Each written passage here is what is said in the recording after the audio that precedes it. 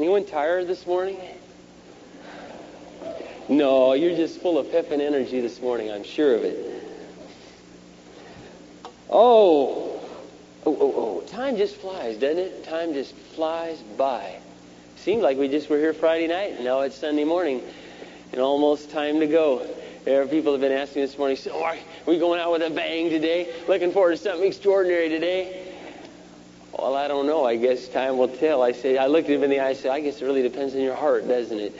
It doesn't depend on me, It just depends on our heart. It depends on the Lord, and the Lord speaking to us. And once again, I just want to tell you what a just pure joy it is for me to be here with you. It really is. It isn't really no sacrifice at all for me. It's just really a tremendous joy to spend the weekend with you, to see God working in your heart, to see your love for one another. I want to assure you of something.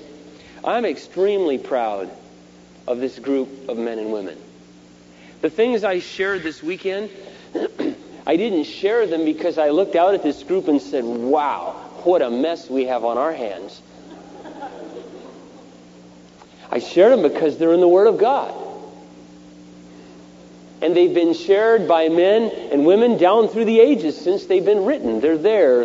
They're what God has for us. But I want to assure you that I'm extremely proud of the kind of obedience, the kind of zeal, the kind of fond affection, the kind of righteous behavior that I see in this group. And I have witnessed for 8 or 9 years since it started.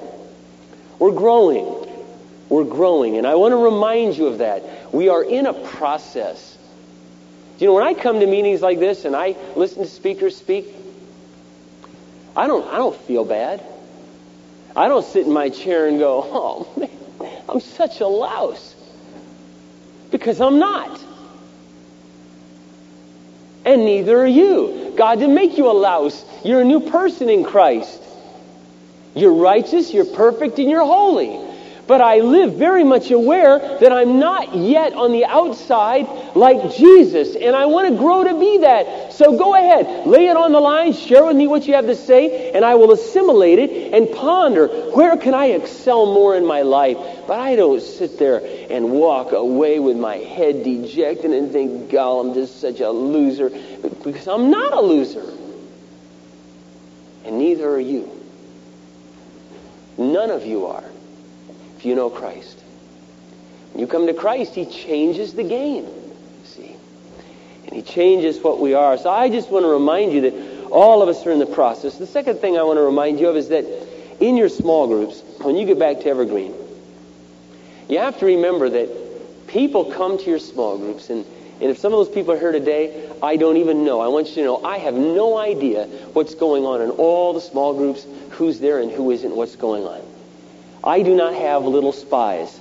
Once in a while, someone will come to me about a difficult issue they're facing. How would I handle it as a leader? What should I do? How can I help the person? And that's always the goal, to help the person. But I have no idea. So when I say these things, realize that often I'm just speaking generally. You're going to have people that come to your small groups that don't know the Lord. And they may be living with somebody. But you got to remember that we're trying to reach lost people for Christ as part of the process. And it's going to take patience working with people. Righteousness doesn't happen just overnight. And by the way, none of this stuff applies to an unbeliever.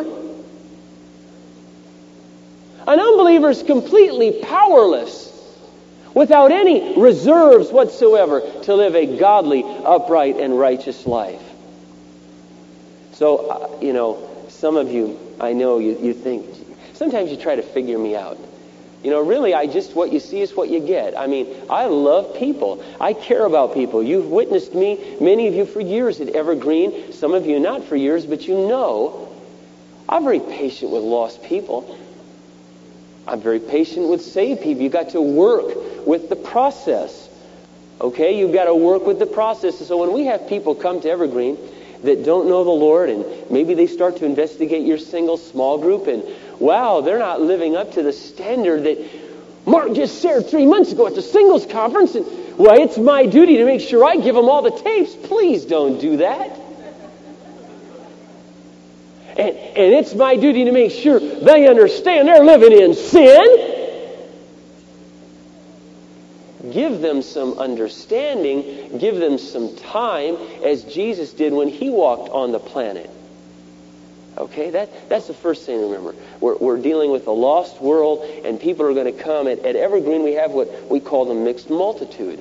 We have people who are seekers, who have not yet come to Christ. We have people who have come to Christ, but then after they come to Christ, there's a wide variety of individuals, even in the saved camp.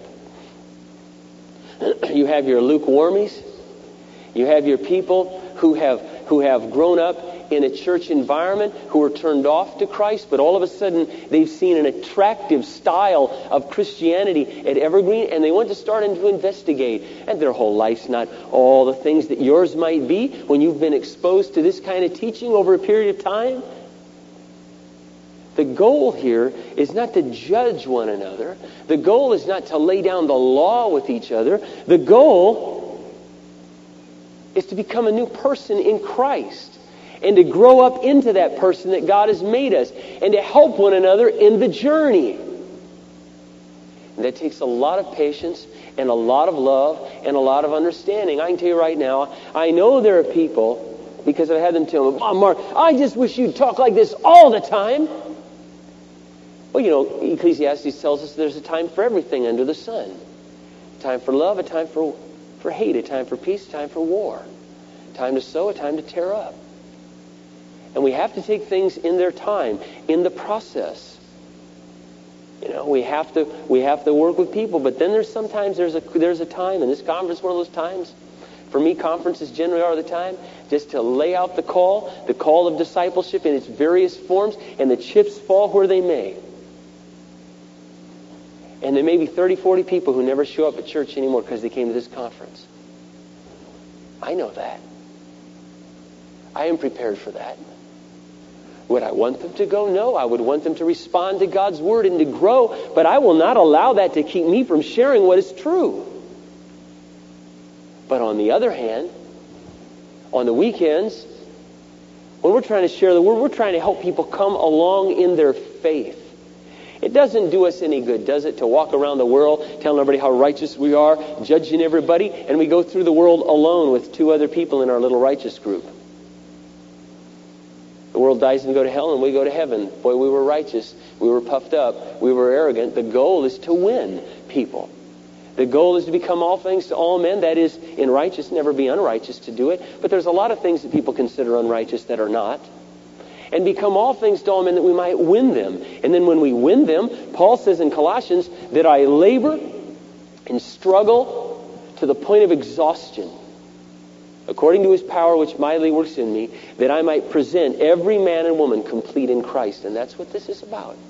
I don't mind getting tired in this. I don't mind going, because my whole desire is to be able to present you to Christ. Lord, here they are. They're complete. Just kind of like a father with his own children, with my own children. I know my job parenting's not done.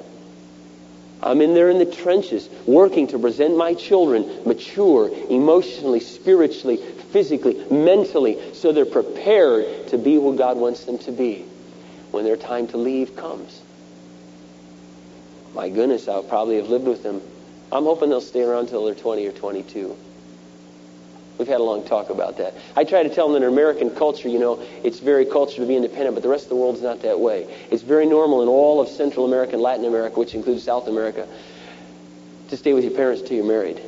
Very normal. It's very normal in the rest of the world. I'm not going to force that on them, but I've tried to stress the benefits. Food, washer and dryer, accountability, siblings around you that love you. You have no idea what it's like to go live with people that you haven't lived with. Oh, you want trials in your life. I try to scare them just a little bit. You get your own key to the house, your own car, you can come and go as you want, because if I can't trust you by then I failed in my job. We'll see. We'll see what happens. But I want the best for you, and God wants the best for you. And that's the point here. That's the point. So, also realize that there's a time when maybe you've got new believers coming to your group. Maybe it's a guy and a gal, and maybe they're dating, and You got to realize that some of the things I've told you this weekend are not the standards that are held up in other churches.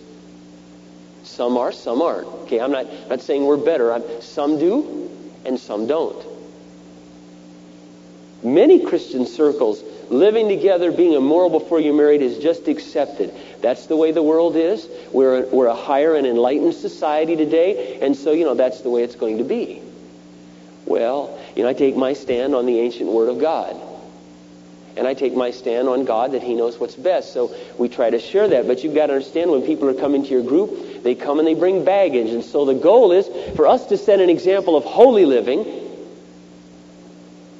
But that wouldn't mean necessarily in the very beginning I'm going to go right to their face and say, well, I know you're guests here. It's great to have you. Just want to make sure you guys aren't sleeping together, are you? I know you're here together, and that's okay. You can come together, but we don't do that in this church.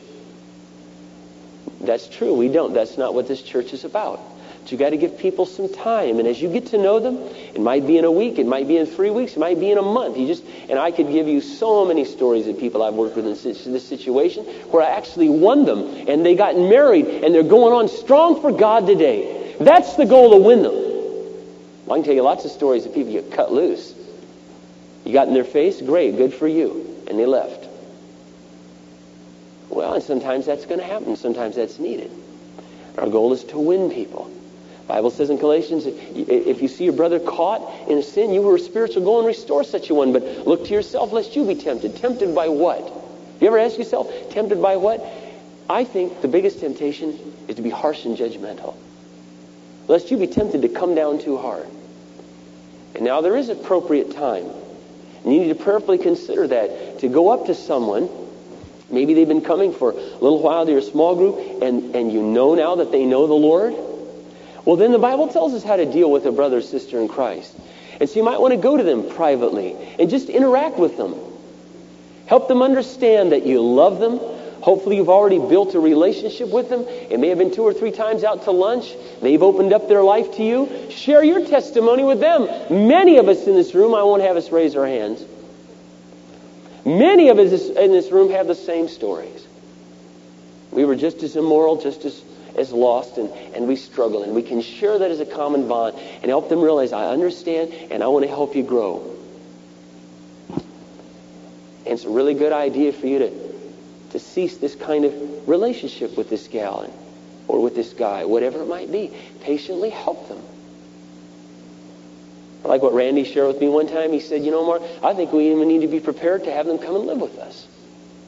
And I agree with that. I agree with that.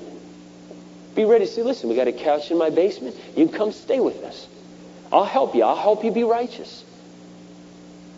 Randy really touches my heart in this manner. I know of people that he's actually paid their rent for them.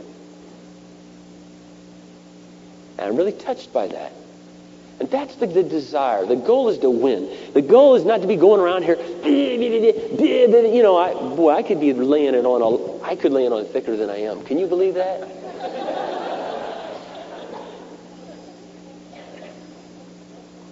I don't. Jesus, I want you to understand something. I really am sorry if sometimes I come across harsh. It's not how I feel. For me, it's zeal. And someone come up to me recently and said, Mark, I'm new enough. I'm trying to figure out how you share, what your style is. I'm just trying to share the Word of God, and I'm trying to share it in a manner that will get your attention. But I'm not mad at you. I'm not frustrated.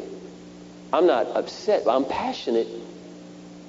I'm passionate about what the Word of God says, and I'm passionate about the Lord. But I'm not frustrated with you. Jesus wasn't harsh, but let me tell you, the day the disciples saw him make a whip with his own hands and walk into the temple and start beating people out is a day I think their view of Jesus changed just a little bit. Can you imagine that? One day you're with the Lord, He's just healing everybody. Be healed, be healed. And all these people are coming to Him, and then all of a sudden the next day you see Jesus, and He takes this whip and He's just bam, bam, get out of here. How dare you make my Father's house a den of thieves? You ever thought about that power of conviction? How come nobody jumped Him and tied Him down? You ever ask yourself that question? How come they didn't stone him right then and there? Well, one, because it wasn't his time, but two, people are very afraid of people of convictions. Please don't be afraid of me. I mean that. It breaks my heart sometimes. People go, Mark, and I'm glad you eventually tell me. And I was intimidated by you. I'm intimidated. Sometimes, there's nothing to be intimidated about. I'm as human as you. I put my pants on the same way. Sometimes I fall down when I do.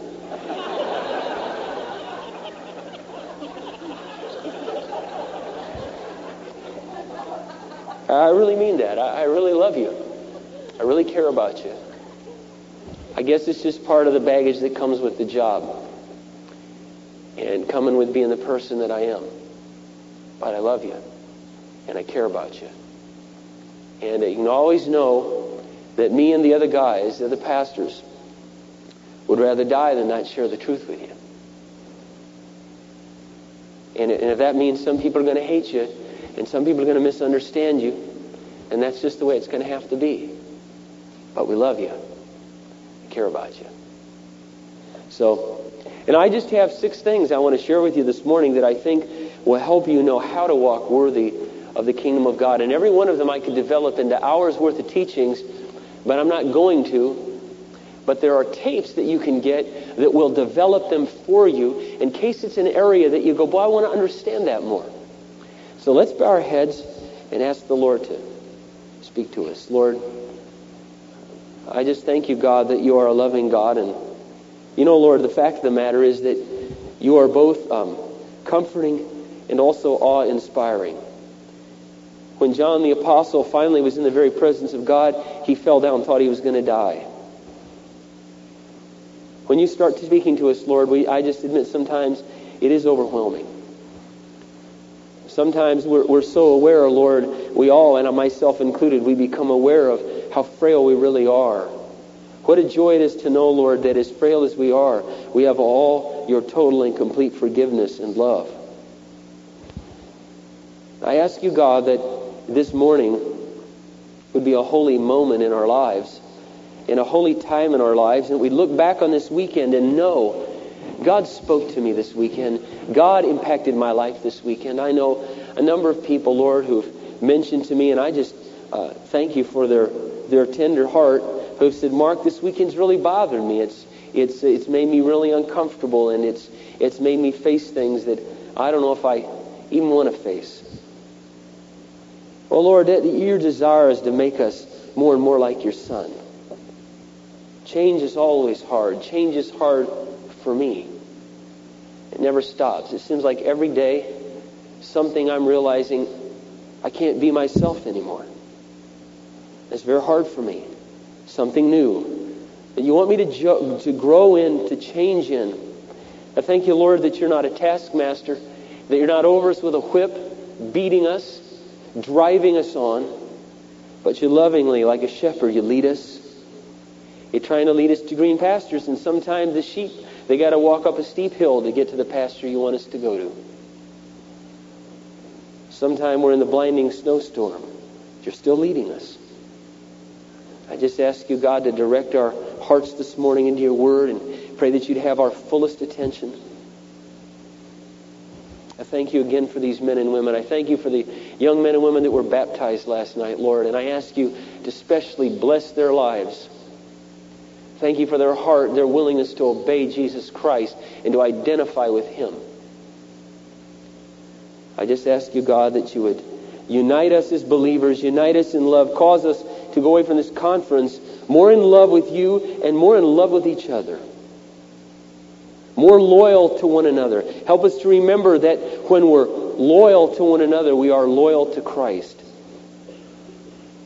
The Bible tells us, Lord, of Moses that he chose to endure ill treatment with the people of God rather than to enjoy the passing pleasure of sin for a brief moment. Help us to realize, Lord, that when we identify with your people and we're loyal to one another, that's how we show our loyalty and devotion to Christ.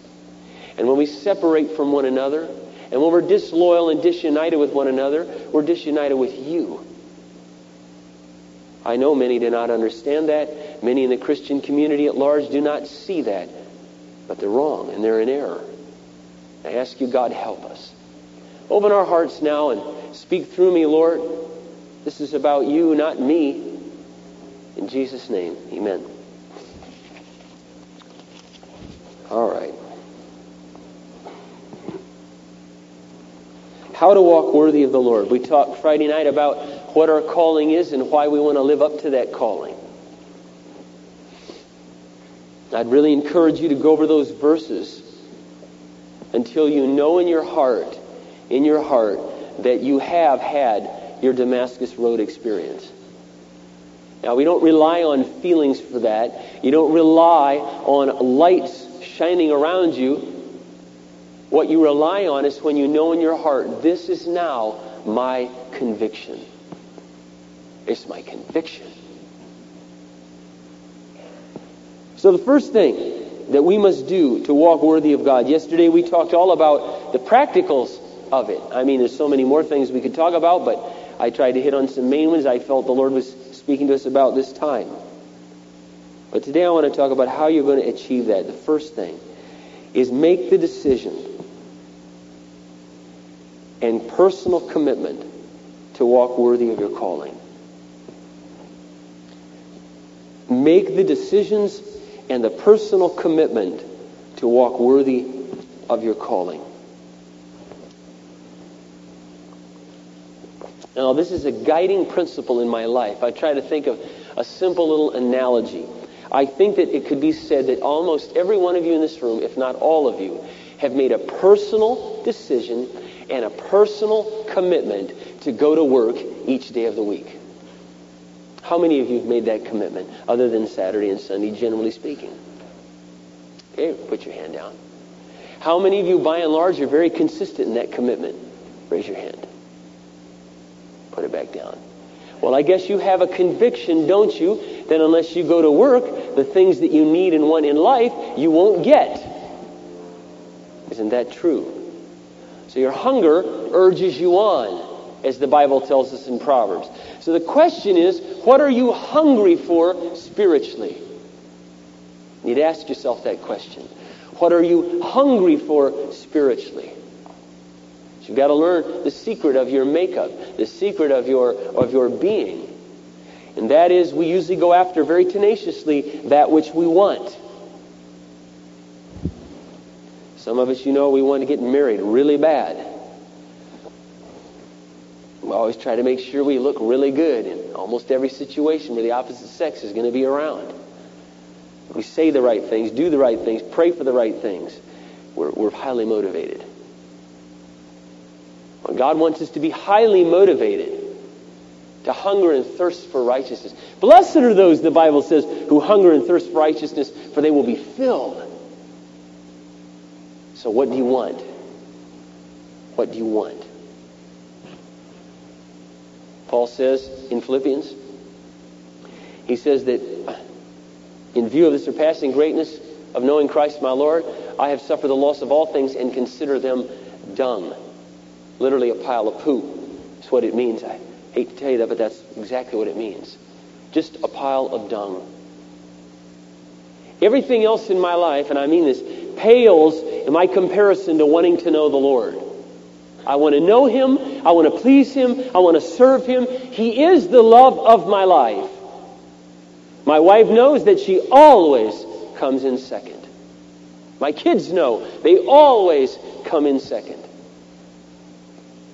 But when they come in second to God, they always get more love from me than they'd ever get if they came in first. Because of my honor and fear of God. You always be a more loving person. So that needs to be the driving force of your life. See, the driving motivation of your life. And it was the secret to Paul's standards. It was the secret to Paul's zeal, to Paul's righteousness.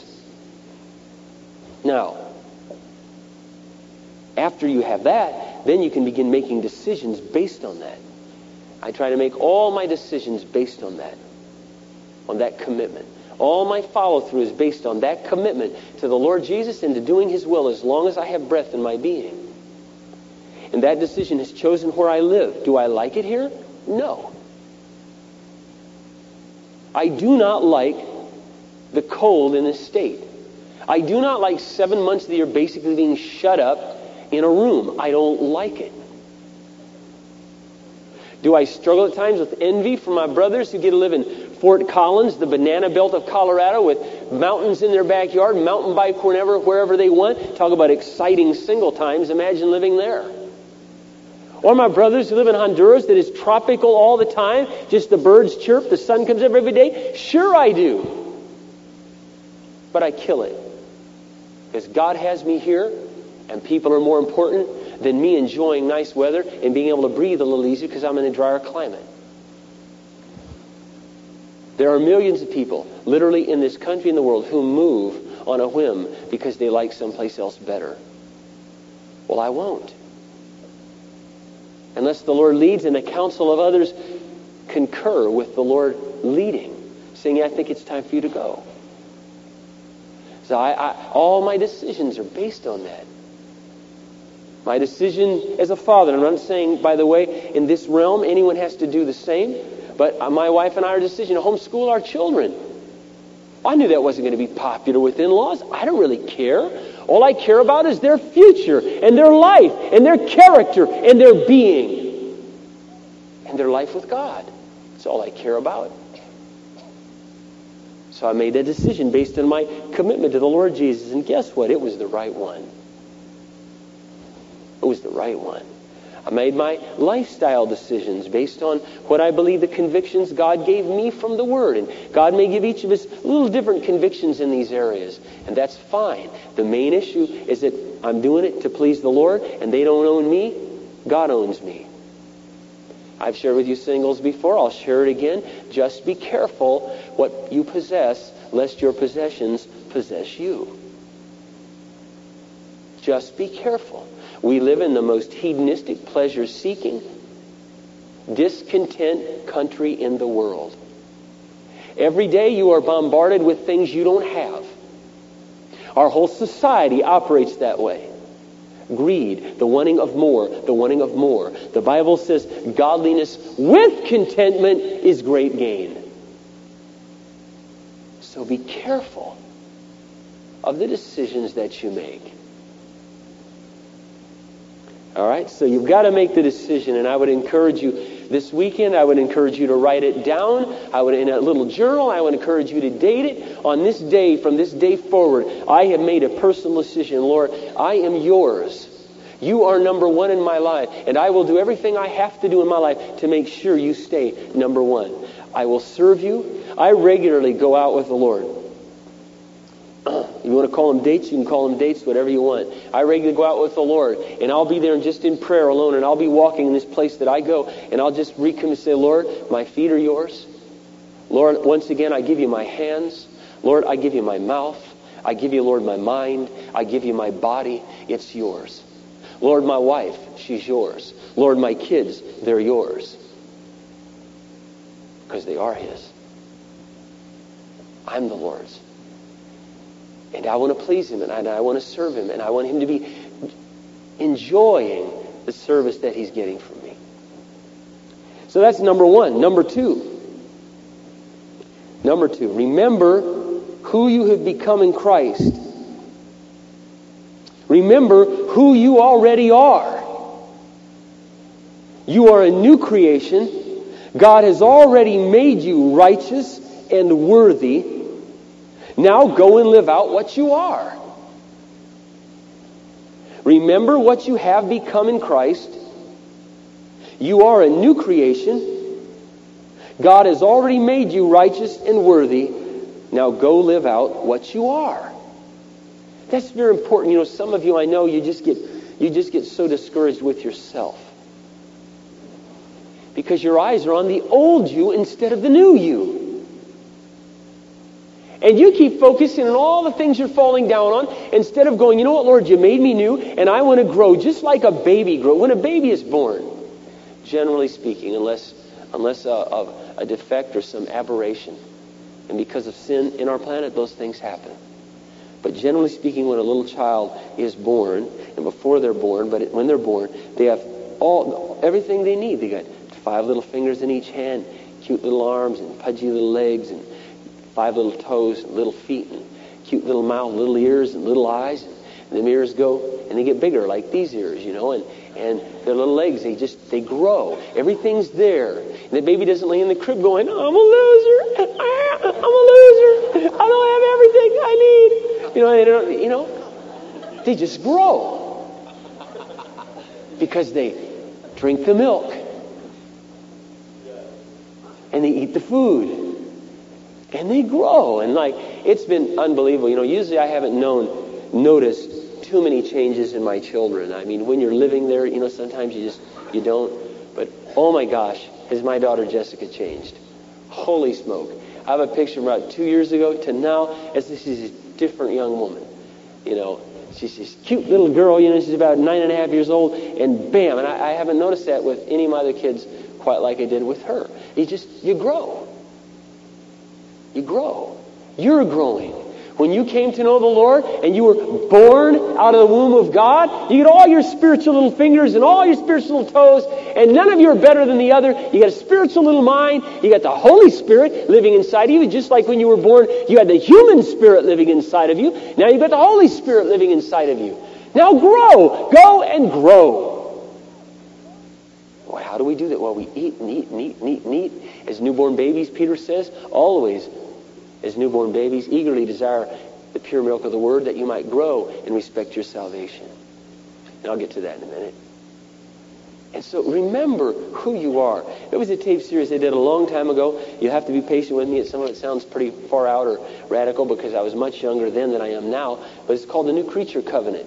And if you struggle with this, I would get that because it talks all about the new creation that we are in Jesus Christ. That's what the new covenant is. It's the new creature covenant. In the Old Testament, nobody became a new creation.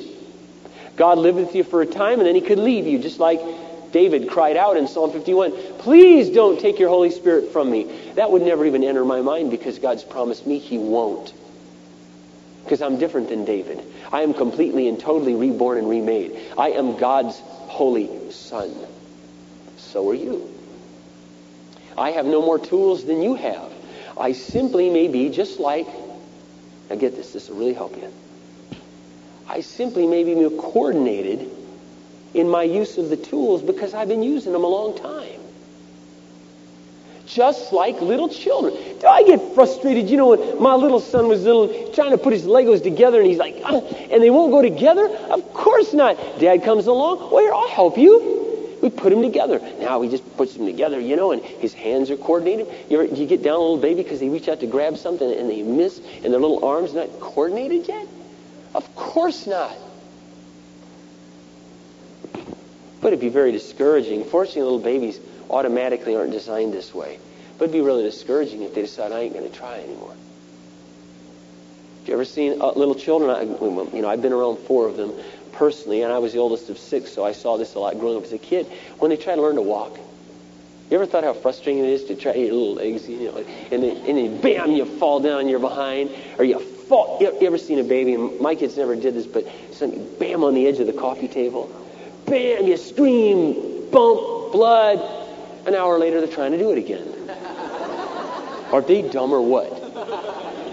I'm not dumb. They've been programmed to succeed. They've been programmed, I'm going to walk. That's how you live the Christian life. You're going to fall down, bump your head. You're going to have your spills. Don't quit. It's not in our nature to. God made you new. You're holy anyway. A little child falls down, or like a little baby, when they're crawling, they go, well, I'm a puppy now because all I can do is crawl. And lap up their food, and they feel like a dog. They're not a dog, they're a human. They just haven't quite learned how to walk yet on 2 legs. And you may be the same way, some of you here. Am I frustrated by that? Absolutely not. And if your small group leader is, give me a call and I'll help them.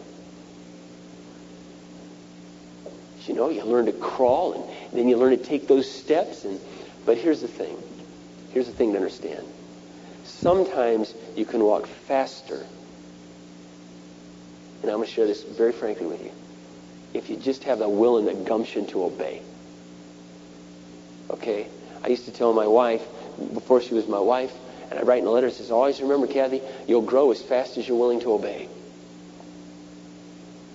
That's very true. Now, does that get frustrating sometimes? Yes. I have to trust God with it. That's part of building the church.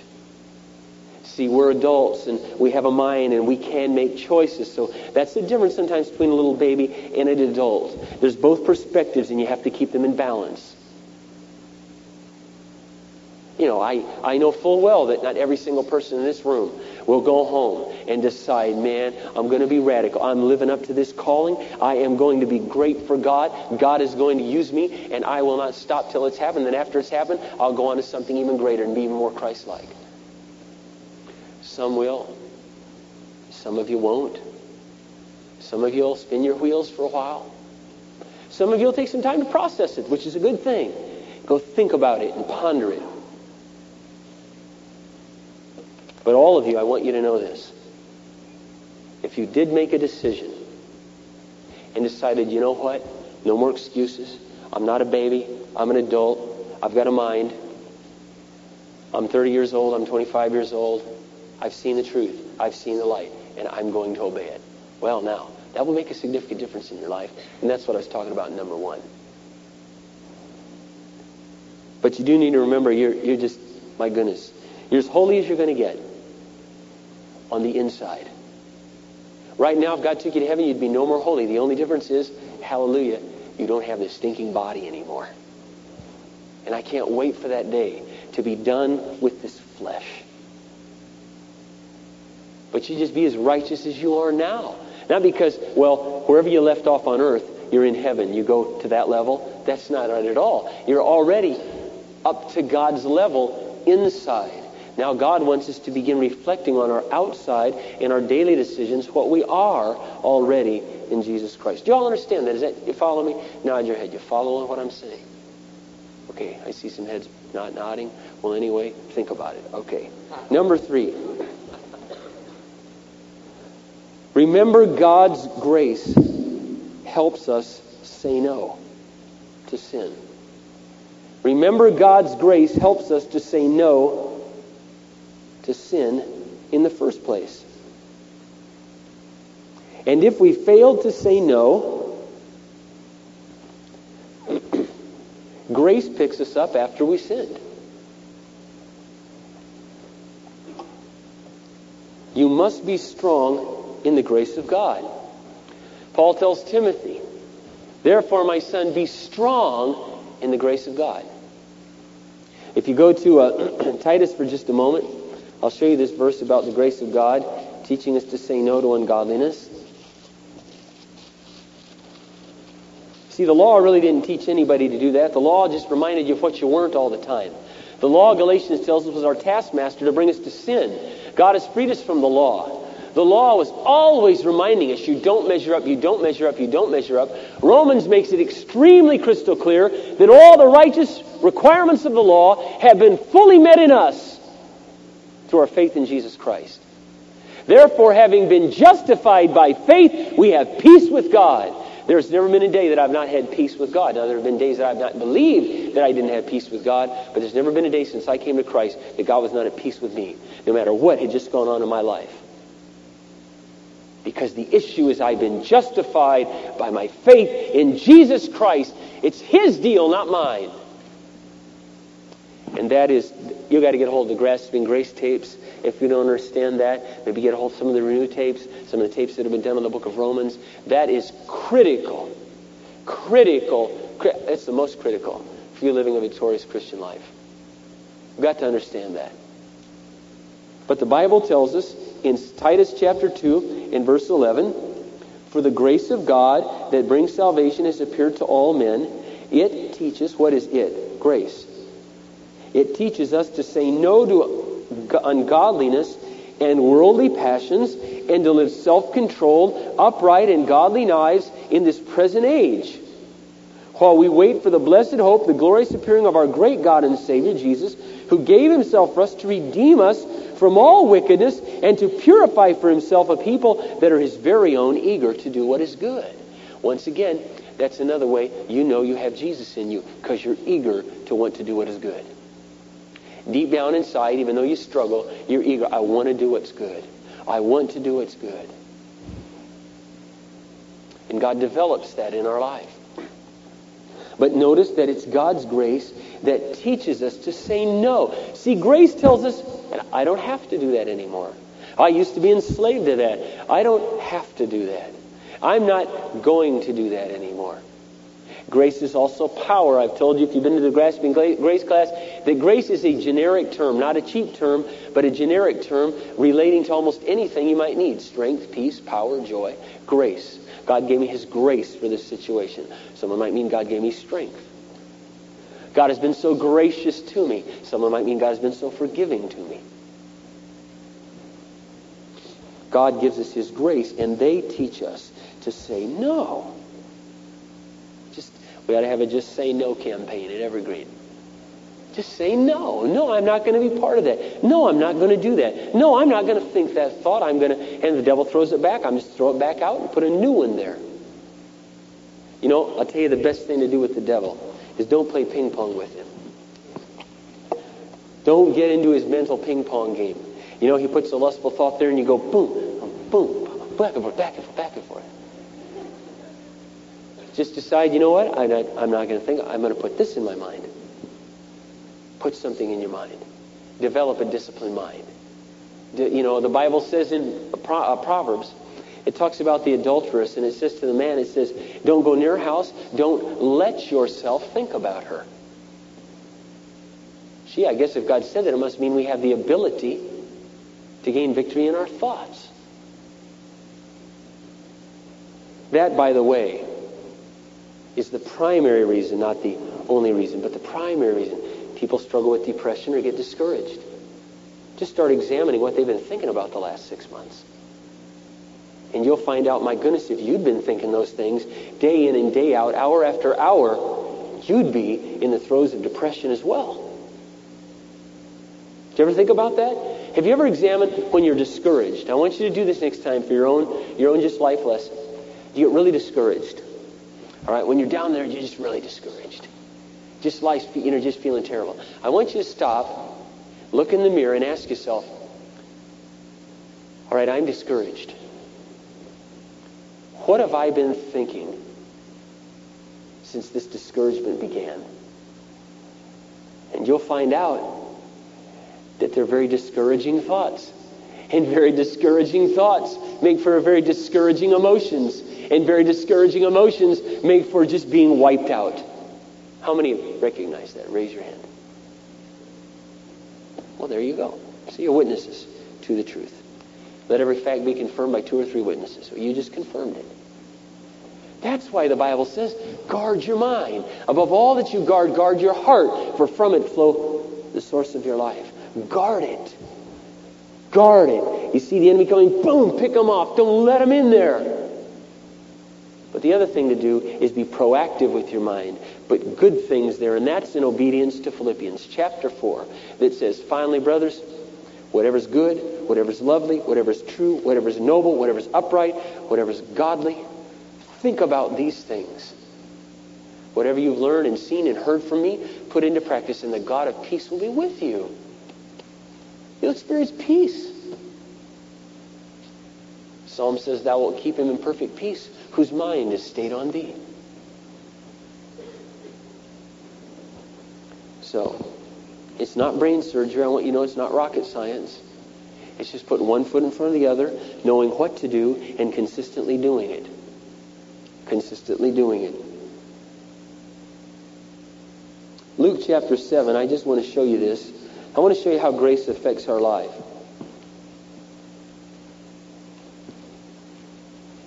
Many years ago, about 17,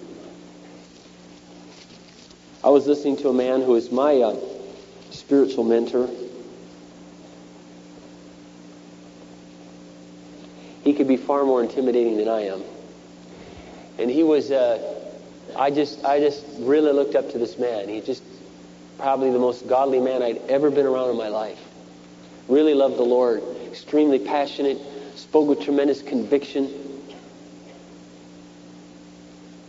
And he was sharing one day, he said, listen, I want to share something. I want to share with you a secret. You give me a young man or woman who begins to grasp how great they've been forgiven and understand their forgiveness, and I'll show you an individual will become one of the most dynamic Christians around. They'll be able to help people that no one else could help. They'll live a life that's above what other people will live. And God will really be able to use them. And I remember sitting there thinking, well, wow, I could do that. I'd like to know how much I'm forgiven. I would really like meditating on that. You know, fortunately for me, I was gullible enough to believe him. And I use that word, I mean that. Sometimes what it comes down to, we just need to be gullible enough to believe the Word of God and quit fighting and believing all of our logic.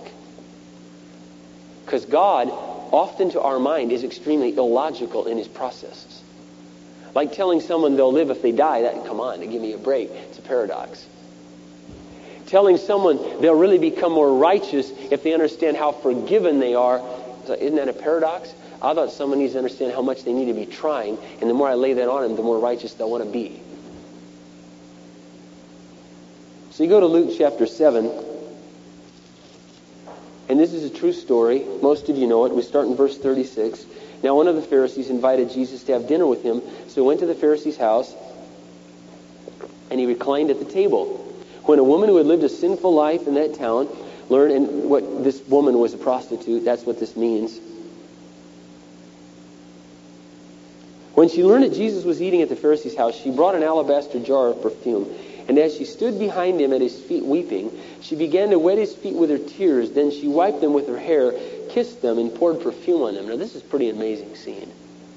You can imagine, Jesus has already been accused of being unholy and being a friend of tax collectors and sinners and having a demon. You know, this is the last thing Jesus needs happening in front of all the Pharisees. Because they're the ones who end up killing him in the end anyway. So he's sitting there, you know, at this table, reclining, and this woman, probably, I'm just guessing, probably fairly attractive because this was her line of work, is behind Jesus. And we don't know how long she's known the Lord. We don't know if her dress has changed. And she's back there crying. With this long, beautiful Jewish hair, probably very dark, black, thick, long hair. And she just drying Jesus' feet and putting his perfume on his feet. And Jesus is sitting there eating. And Simon, you know what Simon's thinking, little weasel. And Simon, who invited him, said to himself, if this man were a prophet. And Jesus answered him, Simon, I have something to tell you. You know, I had a situation happen one time.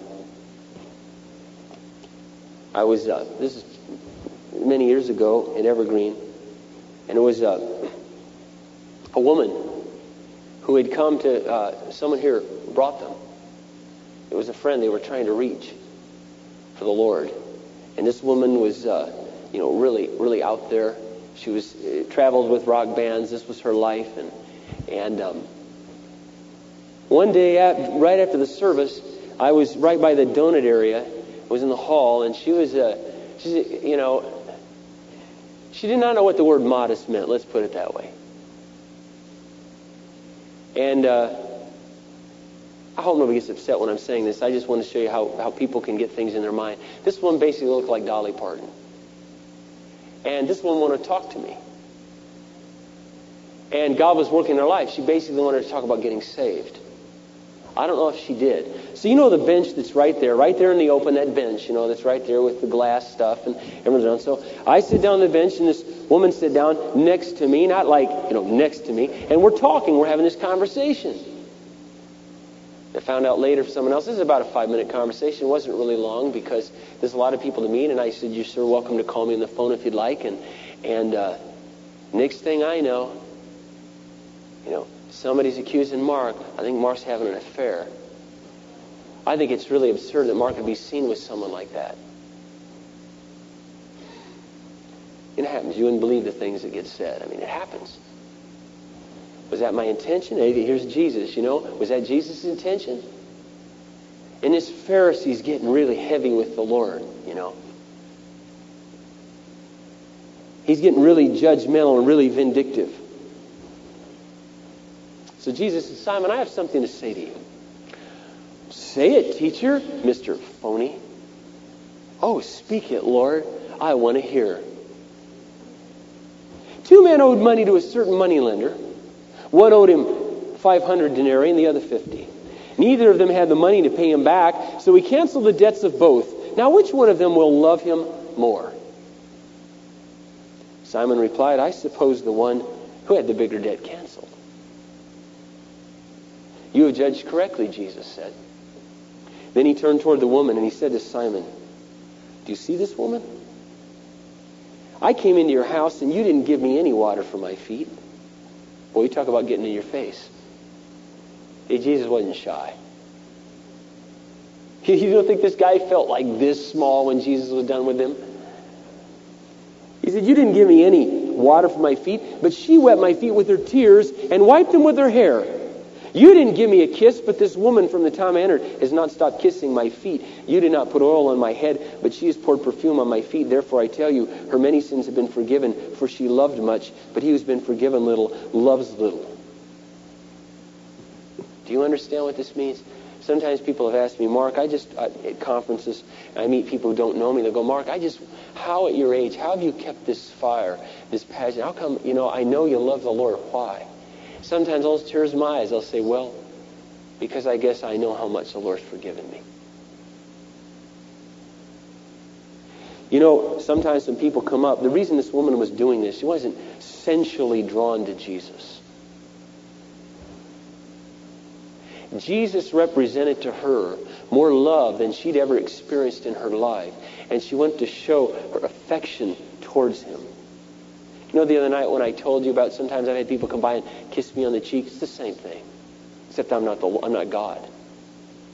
But there's been messages that I've shared, and I can see out in the room, there's tears everywhere. And people are going, "My gosh, the Lord loves me? I really matter to God?" And I've had people come up and just will kiss me on the cheek and go, "You'll never know. You will never know what that meant to me today." But it happens.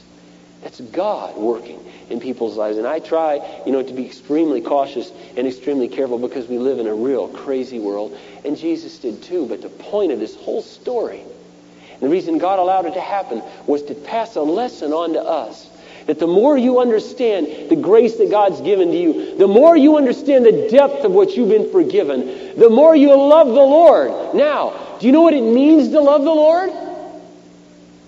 It means the more obedient of a person you will be. Because Jesus said, "He who loves me will obey me." It's the secret to obedience, is understanding the grace and love of God for your life. You've got to grasp this. You've got to get a hold of it. Paul says in Ephesians, "I pray that you might comprehend the height and the depth and the breadth and the width of the love of God, though it's beyond comprehension, and so be filled up with the fullness of God." The Living Bible says, "I pray that your roots might go down deep into the soil of God's marvelous love, so that you might understand with all the saints how high and deep and wide and long His love is for you, though it's beyond comprehension, and so be filled up with the fullness of God." That's why this crazy guy shares with you over and over and over and over and over again on the love and grace of God.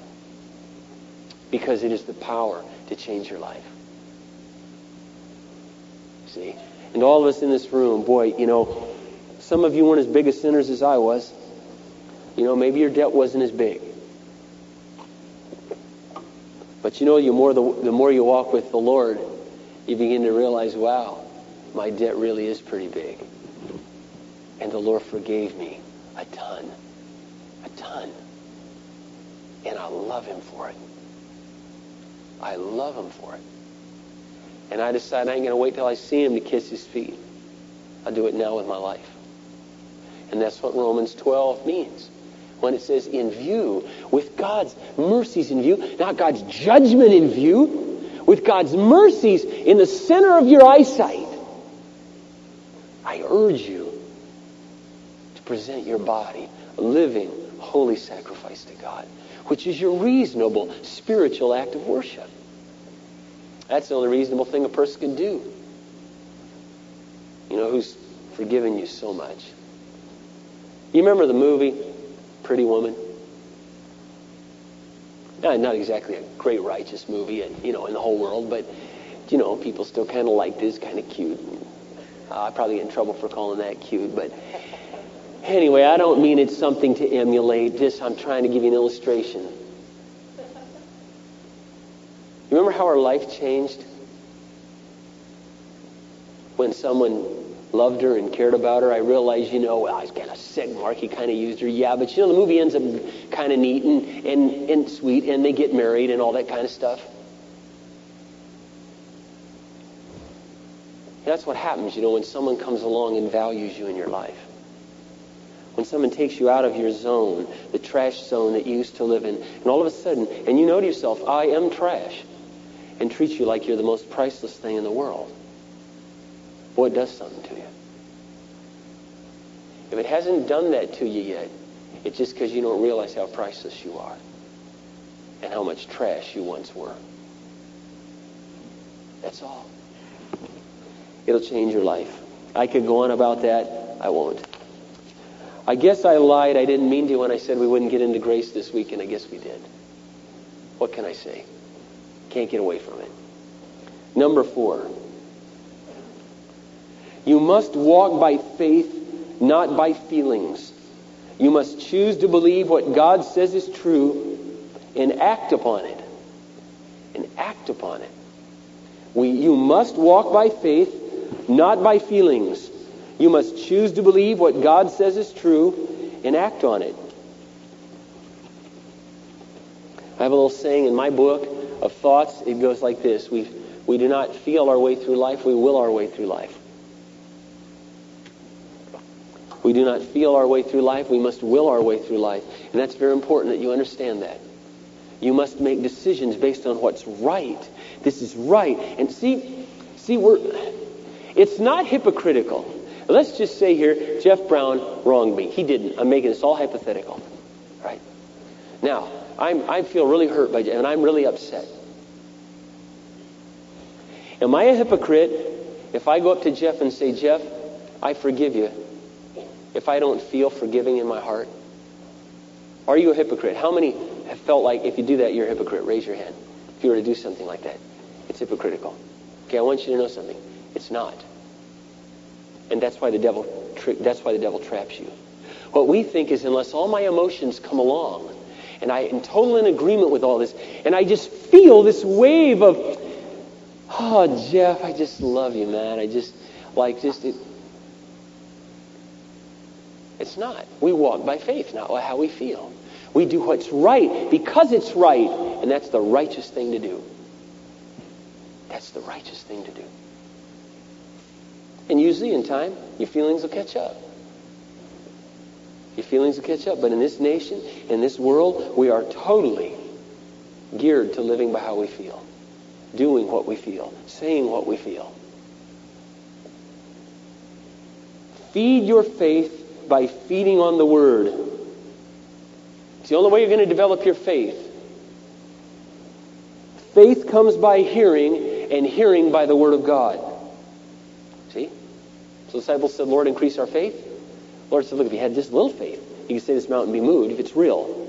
It's little. But then later on it tells us if you want your faith to grow, then faith comes by hearing, hearing by the Word of God. And the more you hear the Word of God, the more you expose yourself to God's truth, the more you see your life change, the greater steps of faith you'll take.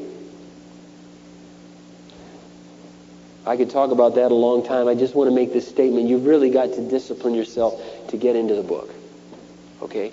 But particularly you need to discipline yourself in the area of meditation. Thinking about the Word of God throughout the day. Taking little note cards, stick them in your dashboard as you go to work. Take them out of the car as you go, carry them with you and put them on your desk. Think about them during the day. Hide God's Word in your heart. Think about what it means to you.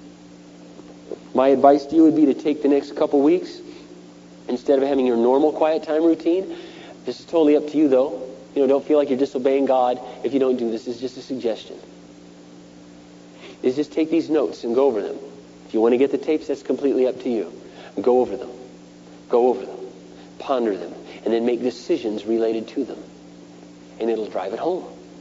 Maybe you want to expand it even more. You want to go, you know what? These 6 points I want to develop in every one of these areas. I'm going to get tapes related to each one of these areas, and I'm going to go over them. I'm going to memorize some of the corresponding verses. I'm going to think about them. That's called a very organized, planned out manner, proactive way to grow in your faith. And even though you don't think I'm that kind of person, I did that for years.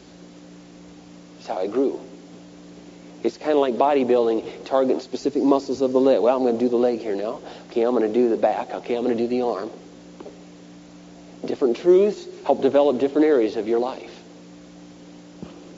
Number 5. Turn to 2 Peter chapter 1. This is another verse that probably be enlightening to us.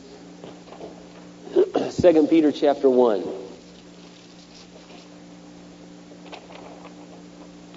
And number 5 is remember God's power and God's promises. Remember God's power and God's promises. And so we read here starting with verse 3. God's divine power has given us everything we need for life and godliness through our knowledge of Him who called us by His own glory and goodness. Through these, He has given us His very great and precious promises, so that through them you may participate in the divine nature and escape the corruption in the world caused by evil desires. Now notice this. God's divine power has given you everything you need for life and godliness. That's what I was sharing with you earlier. You're the baby now. You got everything you need. Everything. It's all in the package. God didn't leave anything out of your package. No spiritual birth defects with those who are born again. You have everything you need for life and godliness through our knowledge of Him who called us. There we go again. He called you. By His own glory and goodness. Through these, He has given us His great and precious promises, so through them you may participate in the godly, godlike nature, in the divine. Instead of being human, now you get to be like God. You get to participate in the supernatural divine realm instead of in the human realm, in the supernatural realm instead of the natural realm. And we do that through God's promises. For example, this is giving you a foolish little example, but I think it'll help you understand. Many years ago, my wife and I had just gotten married. It was our first year of marriage. We got married May 5th, 1979. And so during that summer, I was a cook at a Ramada Inn, and I picked up cigarette stubs out of the parking lot. It was my great job. We had some friends that cooked at a sorority, and these two gals that cooked there, they were in the church. They were going to be leaving the job, so they asked us if we might want it, because it was pretty cushy as jobs go. You lived in the sorority in the basement. Your food was paid for. Your electricity was paid for. And your phone was paid for. Your washer and dryer was paid for. And then you got like $500 besides. And your rent was paid for and all that. So it's like, I thought I died and go to heaven, to have a chance like that. So my wife and I went and applied. We went to the house mother, and we went to the committee of the girls, who run the sorority, and we got the job. And I told them right up front, I was extremely honest. I said, well, you had to oversee a $40,000 budget. I said, well, I've never done that. You have to plan menus. Well, I've never done that. The only thing I've ever done has been a breakfast cook. I know how to put toast in a toaster, and I've cooked eggs. But before I went to apply for this, I sought the Lord. I said, Lord, now look, this is a one chance. This is the only chance I got for a better standard of living for my family.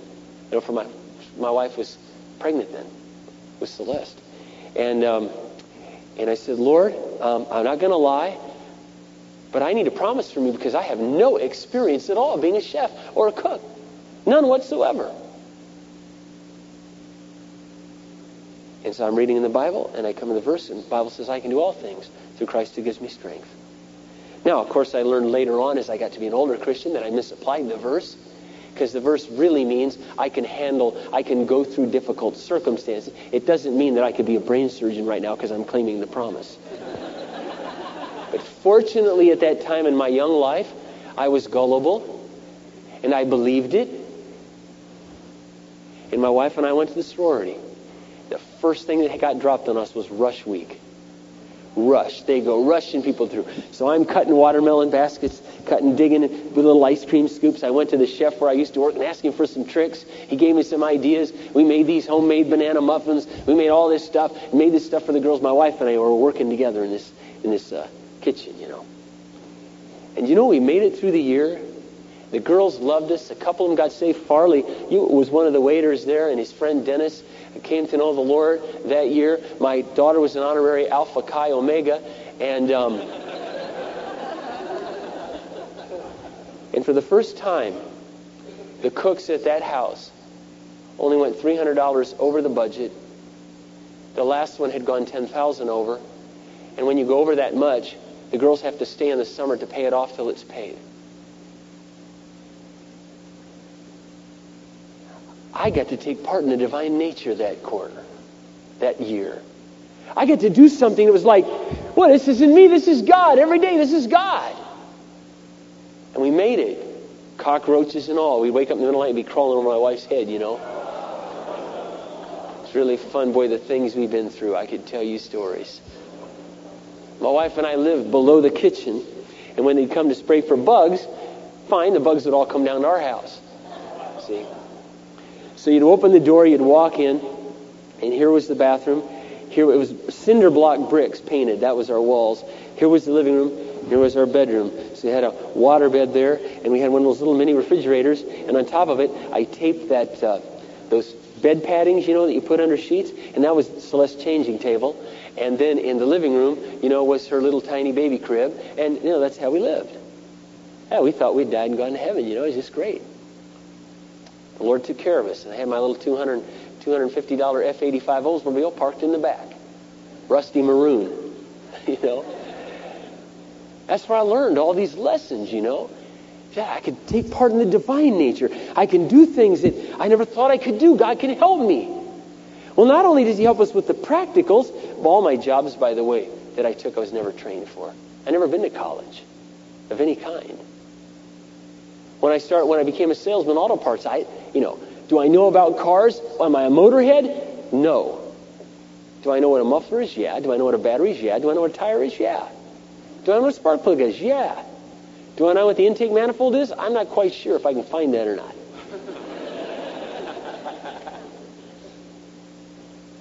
But it was a matter of survival. It was the only job available. And you know what? I had to have my own car to get the job, and I didn't have a car. Well, I didn't tell them that. I wasn't lying because they didn't directly ask me. They didn't. The guy just said, I went to apply for the job, and I had been out of work for 4 months. My wife and I would go buy a fryer chicken, a bag of potatoes and carrots. We'd boil the chicken, boil the potatoes, boil the carrots, and we had chicken soup every day. And her homemade bread. And that's what we lived on in those days for a long time. So finally, I had to turn the car back in that I bought. I was in this direct marketing business. That's another long story. I won't get into that. Anyway, had reached this level to get the new car bonus. Got the new car bonus. Then my partner and our whole business went down the tubes. And of course, the payment for the new car was gone. And so I took it back to the dealership. Had to pay them $600 to take it back, but they took it. So I had to go on a payment plan to pay that back. So I'm thinking, okay, what do I do, Lord? I need a job. I need to take care of my family. I think our second baby was coming then. Either that or, he was there. I can't remember. And so I start letting my fingers do the walking, and I go to the A section of the business, and I start calling every business in Ames. I said, yes, I was wondering if I could speak to the personnel department. Act real professional, Personnel department in a Burger King. Can you imagine? And, just one moment. And I said, yes, I was just calling to see if you had any openings for employment right now. Well, what do you do? Well, about whatever you'd need. No, I'm sorry, we don't. Hang up the phone. Finally got to the S's. I got to this auto parts store. Guy answered the phone. I did the routine. He goes, how'd you know? We let somebody go an hour ago. And I said, you want me. You really want me. I'm good. I had to tell the truth. I said, well, actually, I just been going through the business section. I happened to get to the S's, and you were in the next call. Oh, well, yeah, you can come in and apply. So I went in. I think I rode a bike there because it was in town. But the place I had to go apply was in Marshalltown. So I went there, borrowed a friend's car, went in a blizzard and applied. And then they kind of put you on hold. I'm a pretty persistent guy. So I kept calling. Finally, this Friday, he said, yeah, Mark, you start Monday morning. You got to have your own car. I said, okay. And said, we'll see you Monday morning. Okay, great. Hang up the phone. What am I going to do for a car? Nobody give me a loan. I mean, I couldn't go. You got to understand, I have no credit and no credit rating whatsoever. And I'm not going to get a loan. And where am I going to come up with a car? My dad's gone. My dad just left my mom. My mom's broke. I don't have nobody to depend on in my life. Never had. So I get on my knees, my wife and I, Lord, this is the only job that's come up in 4 months. I really need this job. I know you don't play with our emotions. If you want to take it, fine. But Lord, I want to ask that you'd provide us a car. I need a car by Monday morning. I need a car. It's going to be really embarrassing, Lord, if I got to call him and tell him, I guess what? I don't have a car. So Saturday came, no car. Sunday came, Sunday afternoon came, no car. Sunday early evening came, and I'm thinking, well, Lord, I just need a car. Just about any car that runs, Lord, would do, but I just need a car. 10 o'clock that night, the phone rings. Ringy-lingy-lingy. That's the days when they went ringy-lingy-lingy. None of those electronic things. Back in the olden days. So I go pick up the phone. I said, this is Mark? I said, Mark, this is Marty. I said, Marty. It was a girl, Marty. I said, okay. She said, well, Mark, she said, I heard you need a car. I said, you did? I hadn't really told anybody. She said, well, yes, I did. And I said, here's the deal. I work at the university. It's 2 blocks from my house. When it's cold and rainy, I ride the bus that takes us free to the university. My car's been sitting in storage for 6 months. Now, I've heard it's really good for a car to be used. So I was just wondering if you'd use my car. This is no lie. I'm not making this up. I said, are you sure? I mean, you realize I'm going to have to load catalogs in the back in the trunk, and I have to drive around these country roads. Oh, no, I'd like that. Well, what kind of car is it? I said, well, it's a 77 AMC Matador with air conditioning. Yeah, it's got air conditioning. Wow, I never had air conditioning before. You can understand. Never had that before. I said, that would be wonderful. Now, you're sure you want to do this? Yeah, I'm sure. Well, how do I get it? Oh, I'll bring it right over. She brought it over, and I drove her home, and I used that car for the next year. I could tell you a lot of stories. Lord gave us a house that way, too, my wife and I. That's another story. I won't get into it. I just want to tell you something. The promises of God, they work. Seek first the kingdom of God and His righteousness, and all these things will be added to you. Matthew 6:33.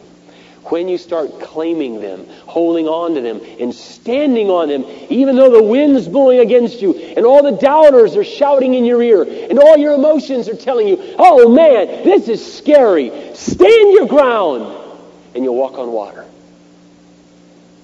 But you'll never walk on water if you decide, you know what, I'm going back to the boat. back to Egypt I go. Can't do that. These are great promises. They're better than money in the bank. But you got to hold on to them. You got to dig into them. You got to be tenacious about them. The Bible tells us in Romans that Abraham did not waver in unbelief, but gave glory to God, being fully persuaded that what God had promised, God was able also to do. Are you persuaded? Have you allowed God, time with God, to persuade you God can do what He said? And I'm going to put my eggs in God's basket. Now I want to go on because I want to show you something here very critical. For this very reason, now he goes into, again, your calling, your high calling. Make every effort to add to your faith goodness, and to goodness knowledge, to knowledge self-control, self-control perseverance, to perseverance godliness, to godliness brotherly kindness, and to brotherly kindness love. For if you possess these qualities in increasing measure, see, even I got to be increasing We've all got to keep increasing. They will keep you from being ineffective and unproductive in your knowledge of the Lord Jesus. Okay, pause there before we go on. What is he saying? He's saying grow. He's saying let's get serious about your growth. Make efforts. You've got to grow. Let's become more like Christ, because that way you'll be productive and effective for the Lord as you keep growing. And then look what he says is the secret. For if you possess these qualities, in increasing measure they will keep you from being ineffective and unproductive. But if anyone does not have them, he is nearsighted and blind and has forgotten that he has been cleansed from his past sins. You forgot your forgiveness. You forgot your forgiveness. When you remember how much you've been forgiven, it's empowerment. And you realize, my goodness, I'm going to keep growing. I'm going to keep going. I'm not going to look at the past. Paul says, forget what's behind. Press on to what's ahead. One thing I do, and I can tell you this one thing I have done religiously, almost perfectly, but not quite, for many years, is forget what's back there. There's nothing back there for you. Especially your failures. Forget them. Get your eyes out here. You've been forgiven. You're as clean right now as before that happened. The past, how long does it take before the past is the past? I was wondering. Does anyone have an answer? Gee, is it a day? Maybe a week. How about a second? It's already past what I just said. It's past. Get your mind here on the Lord, okay? Remember God's promises. The last one is, and I don't have time to develop this one, remember the Holy Spirit lives inside of you to help make you holy and spiritual. Remember, the Holy Spirit, God Himself, all the power in the entire universe and beyond, lives inside of you to help make you holy and spiritual. Let Him do His job. Turn to Galatians chapter 5. Almost finished, okay? Just hang in there with me. Galatians chapter 5. And verse 16. So I say, live by the Spirit, and you will not gratify the desires of the sinful nature. For the sinful nature desires what is contrary to the Spirit, and the Spirit what is contrary to the sinful nature. They are in conflict with each other, so that you do not do what you want. And that's what's going on. Seeing a person who knows the Lord, there's this conflict. And often what happens is we end up doing what we don't want. But the key is to overcoming that is if you're led by the Spirit, you won't be under the law. You won't be under the law of the flesh, the law of all these other things. The acts, okay, now he describes this, of the sinful nature are obvious. Sexual immorality, impurity, debauchery, idolatry, witchcraft, hatred, discord, jealousy, fits of rage, selfish ambition, dissension, factions, envy, drunkenness, orgies, and the like. I warn you, as I did before, those who live like this, notice, who live like this, not who do these things once in a while. They live like this. It's their habit of life. Will not inherit the kingdom of God. In other words, they're not saved. But the fruit of the Spirit, does a tree work for fruit? Does an apple tree grunt and moan to get apples to come on its limb? It doesn't, does it? Neither is it really your own physical work that makes you fruitful. Now, there's effort that's involved in learning to be filled with the Spirit and walking with the Word. There are things you need to do, self-disciplines, etc. But the fruit, it's just part of the nature of God. The fruit of the Spirit is love, joy, peace, patience, kindness, goodness, faithfulness, gentleness, and self-control. Against such things there is no law.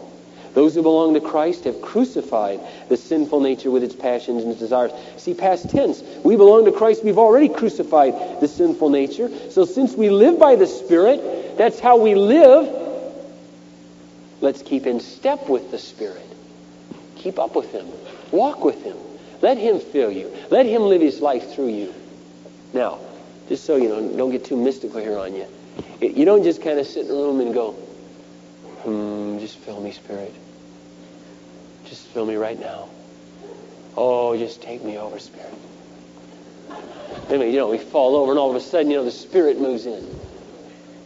It's such a joke. Being filled with the Spirit is a choice of your will. In the book of Ephesians, if you were to go to it, in Colossians, they're like parallel passages. One of them says, do not be drunk with wine, but be filled with the Spirit, and speak to one another in psalms and hymns and spiritual songs. If you go to Colossians, it says, let the word of Christ dwell in you richly as you speak to one another in psalms and hymns and spiritual songs. The point is, you can't be filled with the Spirit if you're not filled with the Word. You've got to be filled with the Word, have the Word on your mind, be pondering as the Spirit fills you and you walk in the Spirit. Secondly, realize that you walk in the Spirit by faith, not by how you feel. You step out and you choose to love, where ordinarily you choose to hate. But something very interesting happens. And I'm sure all of you have had this kind of experience once in your life at least. You did something and you knew later it wasn't me. God helped me do that. I mean, I felt hateful. I felt angry. I was angry. But you know what? I knew God wanted me to love Him. So I stepped out in faith and voila. Guess why you loved Him? Because it was God extending Himself through you supernaturally, giving you the strength to stay calm when ordinarily there was turmoil. Now here's the key. You've got to understand this. Sometimes you're going to feel the turmoil while at the same time the fruit of the Spirit's coming out of you. There's a lot of other little things, that are tidbits I could tell you, but it would take too long. There are some tapes that I think Brent and Mark have done on being filled with the Spirit. I would get them. I would go over them. I would develop that understanding and conviction of your soul. These are 6 things. There may be many more. I'm sure there are. But they were 6 that I thought were really critical for this time. I'm sorry if this didn't wow you like maybe you thought it was going to. I just thought it would be good to give you some points this morning. Never fails I do this kind of stuff. People go up, why don't you teach like that all the time? I don't know. Because I think some things are appropriate sometimes and other things are appropriate at different times. Let's bow our heads and ask the Lord to bless our time and give us a safe trip home. I want to ask you to do something. It's kind of a tradition with me. You don't have to do it, but if you want to, I'd really appreciate it. Usually when I'm doing these conferences, I'm flying somewhere, so I have a long plane trip or a long drive. And so what I ask people to do when I have boxes of this stuff at home is I'd like you to take out a sheet of paper, and you can use any sheet. Don't use your evaluation. That's for them. This would be for me. And I'd like you to share with me, if you want, what you got from this weekend, what God spoke to you about this weekend. What did He impress your heart with? And then I'll kind of be back there by that water thing there, and my backpack's back there. And you can just leave them on the table, and I'll take them and read them. I only asked 2 favors. One, that you write really legibly, because I want to be able to really grasp what you're saying to me. And 2, you can sign it if you want. You don't have to. It's up to you. Okay, let's pray. Lord, I want to thank you this morning for your goodness in our lives. I want to thank you, Lord, that you're worthy of our love. I want to thank you, Lord, that you loved us so much. My goodness, Lord, I just marvel and I'm in awe when I think about all you've forgiven me. Lord, for me, I don't even have to think back to my BC days. I just think about the last year. I just think about the last week. I just think, Lord, about the last 18 years of my marriage, all of the garbage that's come out of me. You forgive it. Your blood has washed it away. And I stand in awe. And like that woman, I just, Lord, fall on my face and say, Lord, I love you. I love you. The Bible, Lord, tells us that it's your kindness that leads us to repentance. It's always been that way, Lord. David said, your gentleness makes me great. I just thank you, Lord, that you don't put the screws to us. I thank you that you speak honestly to us. I thank you, Lord, that you speak forthrightly to us. And I ask you, God, did you just bless these men and women, give them the courage to step out and live a life of faith. Give them, Lord, the grace to overlook what may have been my mistakes, my misspoken words, and to hold on to that which is good and let go of that which is not. Help them most of all to hold on to you and what you impressed on their soul. In Jesus' name, amen.